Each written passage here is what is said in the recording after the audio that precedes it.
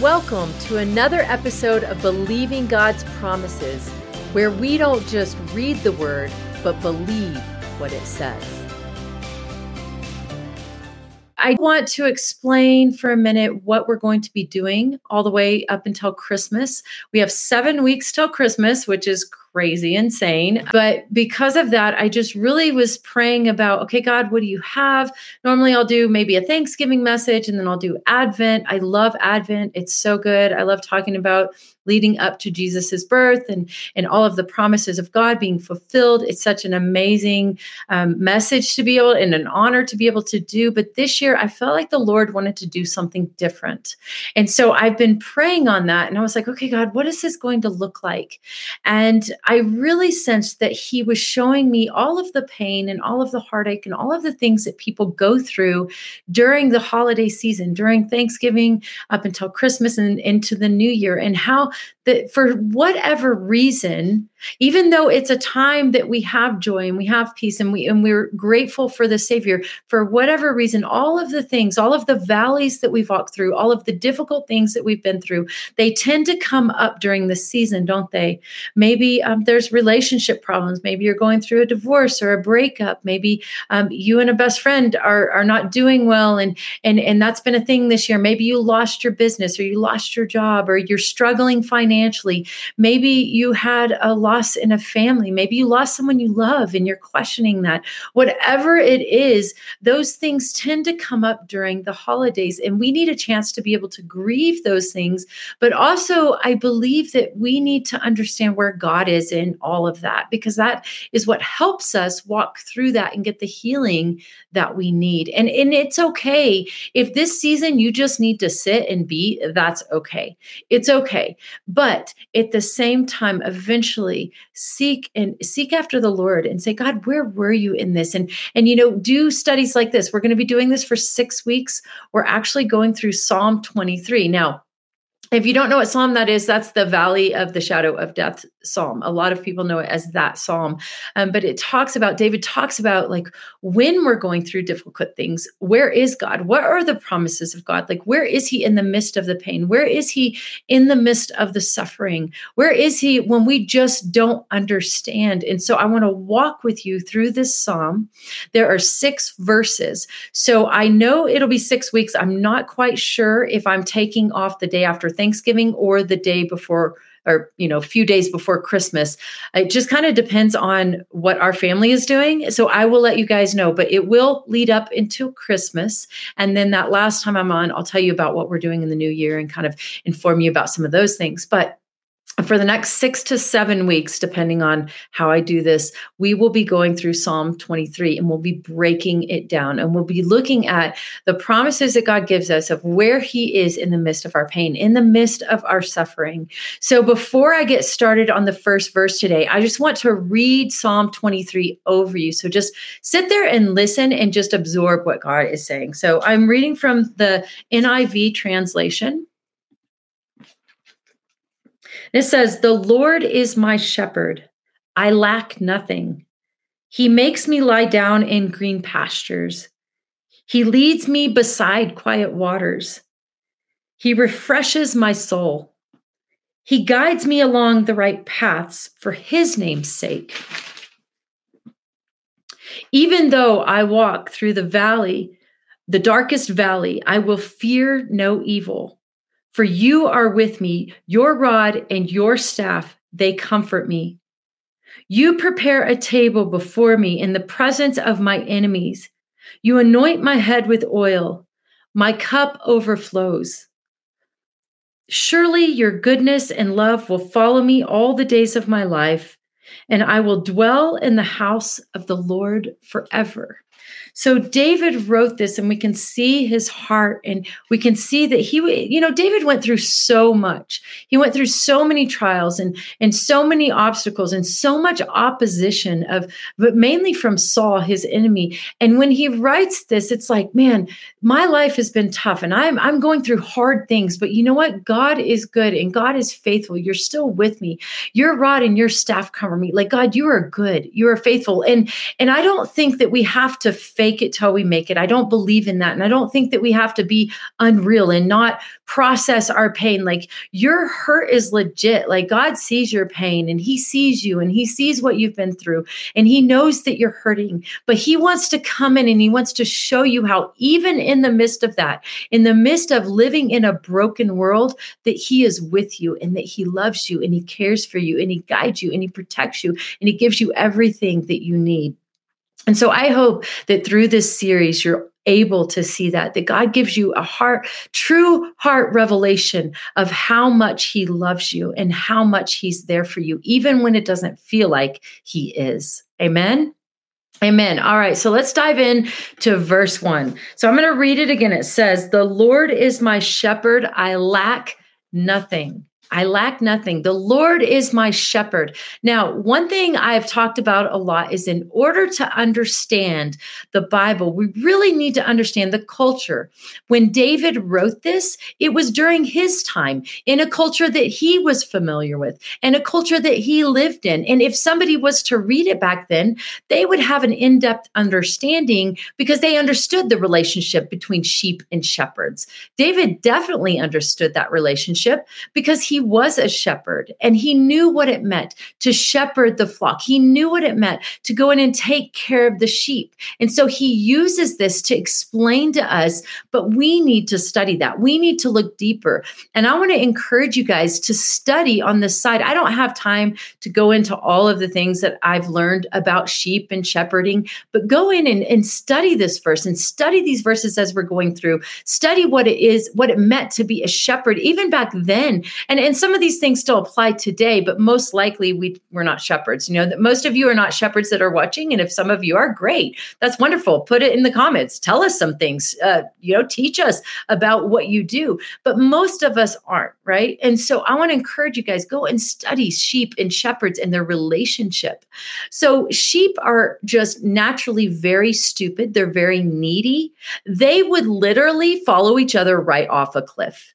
They don't know what they're doing. They don't know how to take care of themselves. They don't know how to feed themselves. They don't know how to do anything. They don't even know that they're in danger when they're in danger. That's how stupid they are. And so here we have this picture of us being the sheep and God being the shepherd. And we see this all throughout the Bible. There's a lot of talking about God. We know that Jesus is the good shepherd. We see a lot of this analogy because that is, again, the culture they lived in. It was something they could relate to, right? Just like we can relate to cell phones. But if I was to tell my child, I was to tell him some parable about a payphone, then he would be like, "What?" One of my kids would be like, "What are you talking about, Mom?" But if I was to relate to a cell phone, they'd get it, but not a payphone. Does that make sense?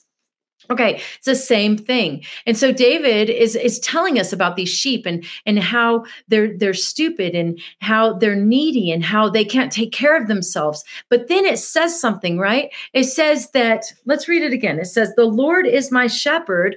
And we could put a "therefore I lack nothing," right? The Lord is my shepherd, I lack nothing. So it's telling us that the shepherd is there to take care of us, that even though we'll walk off a cliff, we're not able to feed ourselves, we're not able to take care of ourselves. And we're not just talking physically, right? We're looking at physically, emotionally, mentally, and spiritually. And we see the spiritual part fulfilled in Jesus's birth and death and resurrection, right? That he covers all of our sins. So, and again, we can't deep dive into all of this, but I want you to have some of this so that you can go and you can study on your own. So we're talking about in all aspects of our life that God is our shepherd, that he takes care of us, that he gives us what we need when we need it, that he keeps us from danger, that he literally stops danger from coming. And you're like, "Well, Carie, but that doesn't make sense because sometimes I'm hungry and sometimes I don't have enough. And sometimes I'm doing something and I don't get what I need. And I cry out to God and I've asked him to help me and he hasn't helped me." And I get that and I understand that. But here's the thing.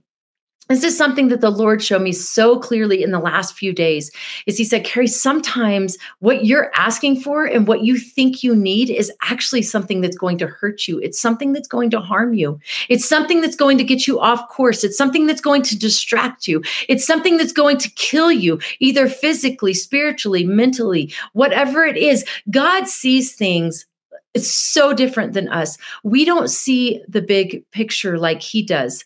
In the beginning, he looked at everything and he says, it is good. And he saw into eternity because God is all seeing. He's outside of time. And everything they looked at, he looked at everything and he had already worked it all out for good because we love him and we're called according to his purpose. And so he could see it.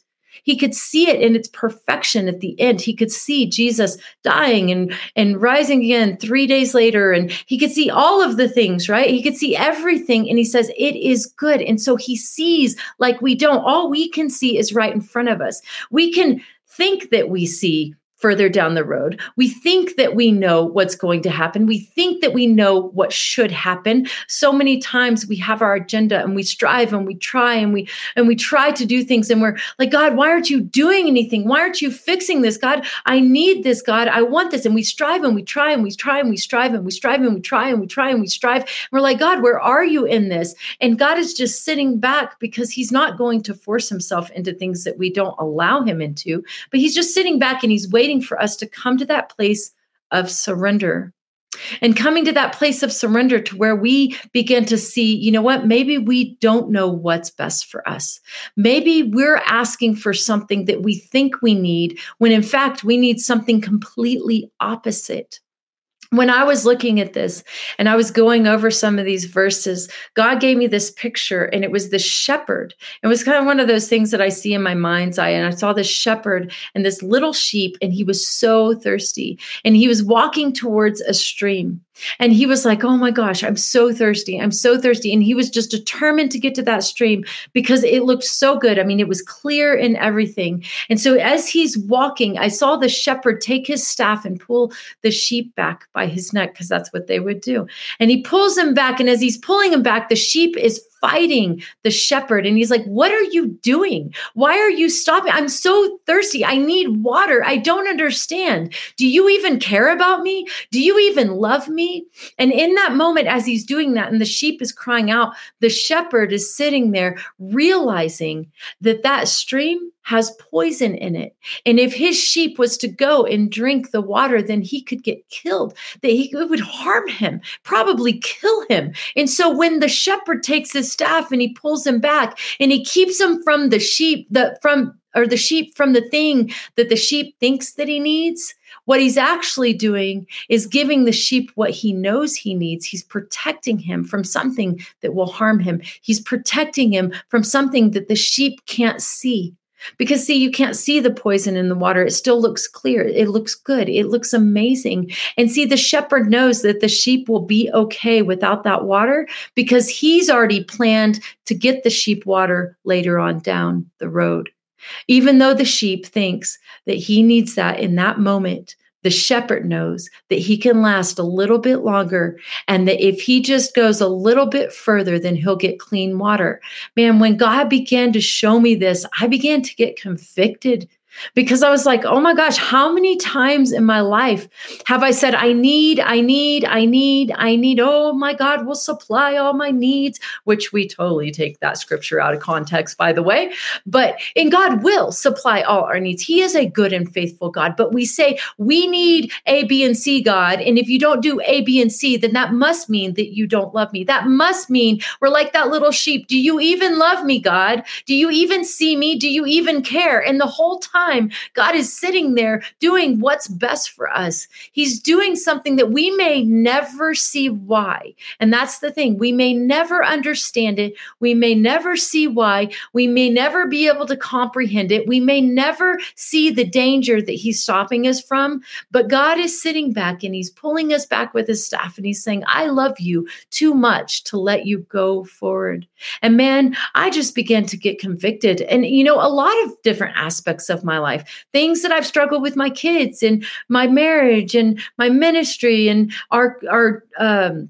the business that we just started, just all of the things that I thought that I had the right plan and I knew what I needed. And God began to show me, Carie, you don't know what you need half the time.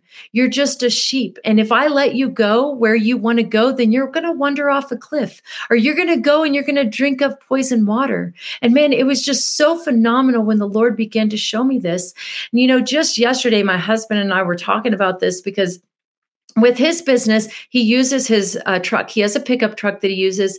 And he was telling me, he was like, I don't understand because in the last week, like I've just not gotten any jobs. And he really depends on some of these jobs and they've just been kind of falling off. And we've been questioning, well, here's the thing. In the last few weeks, about a couple of weeks ago, his radiator went out. And being car people, sometimes that's not good because we'll push things to a limit that we know that we can. Like if my brakes are squeaking, I'm like, oh, it's fine. I have a while. And in most people that don't know a lot about cars, and I'm not saying to do this, by the way, this is not something that you should do. This is something that we shouldn't do, but I'm just being real with you guys, right? And so we'll push things to the limit sometimes. So he started just putting water in his radiator and it could get him from A to B instead of getting a new radiator. We're like, okay, this works. And what's crazy is it started getting cold here. And if you're putting water in a radiator and it gets so cold it freezes, then what's going to happen? Yeah, we're going to have major issues and it's probably going to blow our engine. And so, but we weren't thinking of that. We were just like, oh, we don't have time. That's more money. We can just do this and kind of get by. And so God, I believe that the Lord literally stopped bringing some jobs so that it would wake us both up and we could say, oh, we should probably fix the radiator because again, here we are just going off a cliff. Me and Nathan together, just like, oh, let's go off a cliff, just like a sheep, right? Just like a sheep, we just do these things sometimes and we think we can get by with it. And so we're like, Lord, why are there no jobs? Father, like what's happening, Lord? We trust you. We know you'll provide. Well, do we? I mean, we're kind of pushing the envelope here. Are we really trusting God in those moments? And so we're crying out just like that little sheep that was thirsty. God, just provide for us. And you are Jehovah Jireh, our God, our provider. And, we're quoting scripture and we're doing all the things, but in the background, we're making stupid decisions that will lead to catastrophe. And God is shaking our circumstances because he can see so much more than we can see. And so finally, Nathan and I were talking yesterday and we were talking about this whole thing. And he was like trying to figure some things out. And he goes, I just really felt like the Lord was like, fix your radiator. And I was like, that's interesting. And every time he'd try to go somewhere else with it, God would say, fix your radiator, fix your radiator, fix your radiator. And finally we're like, well, gosh, maybe we should fix the radiator, but sometimes it takes that. It takes God shaking up our circumstances. It takes God pulling us back by his staff. And by the way, we ordered the radiator. It's going to be in today. So that's really good. We're going to get it taken care of. It's not that big of a deal. The truck is still running. So that's good. Thank you, Lord, for saving us from an engine being blown, saving us from thousands of dollars being spent on an engine. Amen.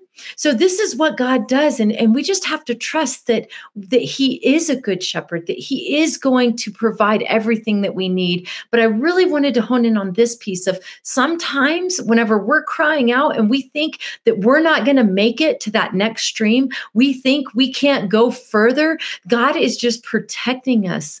And whenever we cry out to him, we say, God, show me, God, what am I missing here? A lot of times he will reveal, I'm protecting you, or I love you so much, I can't let you go there. He may not reveal the whole thing, but he'll show you something in that. So if you're going through a difficult time and you're struggling, if you're in the valley of shadow of death, if you're going through things that are difficult and you just don't understand them and you're questioning God on them and you can see that stream right up ahead and you want to go and drink of the water, but God's not letting you, then maybe spend some time in the next week just really seeking him and saying, God, I trust you. Even if I never know if that water's poison or what it is, God, I trust that if you're not letting me get to that stream, if you keep pulling me back, that there's a reason, that there's a purpose, and that you are good and you're faithful and you can see things that I will never be able to see. Amen. Amen.